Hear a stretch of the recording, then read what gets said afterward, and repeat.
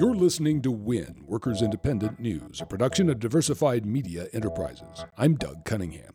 This is a company who can easily afford to do what we want. They make $1 billion a month in profit. They are continually sending jobs overseas.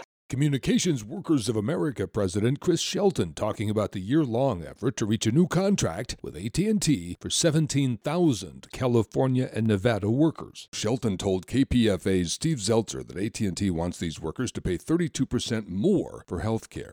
And we're not going to do it. And that's part of the reason we've been bargaining for a year now. AFL-CIO President Rich Trumka says as political attacks on labor continue, solidarity and unity are vital, and that includes outreach from labor to progressive groups nationwide. And you'll see us defending their issues as much as we would ask them to defend our issues. Because when we truly get to the point where it's not my issues and your issues, but our issues, then we all win. Writers Guild of America workers are taking a strike authorization vote April 19th through the 24th. Writers Guild boards on both coasts are also urging members of the union to vote yes on strike authorization against the Alliance of Motion Picture and TV Producers. The Alliance of Motion Picture and Television Producers earned a record profit of $51 billion in the past year alone. But the union says the economic position of writers has declined sharply. The union is asking for 3% increases in minimums for writers, increases in health and pension plan payments from employers, and an increase in diversity and other gains. The employer said no to nearly all of it. Writers Guild West member Glenn Mazzara. We're just trying to get a little bigger piece of a very, very big pie. The political revolution that Senator Bernie Sanders envisioned and helped build as he ran for president lives on in Our Revolution. Former CWA President Larry Cohen heads an effort by Our Revolution to build a winning mass political movement around working class issues. Jobs and economic issues for sure, but also linked to other vital issues affecting working people. They're all economic in some way. We have to link them together always. But we got to consciously be talking about racism, consciously talking about the devastation of climate change. But yeah, the core is jobs. Nobody can let their guard down now and think that this means the Republicans aren't going to go back at it at some point. Progressive Democrats of America Executive Director Donna Smith cautioning healthcare activists not to rest on the laurels of defeating Trump care. Just because attention is centered for now on war in Syria and the ongoing investigation into Trump campaign collusion with the Russians doesn't mean the GOP won't take a second bite at the healthcare apple. So Smith is encouraging the same folks who made town halls such living hells for politicians trying to kick millions of people off of healthcare to seize the time now to push Medicare for all. You've been listening to WIN, Workers Independent News. For more information, visit laborradio.org.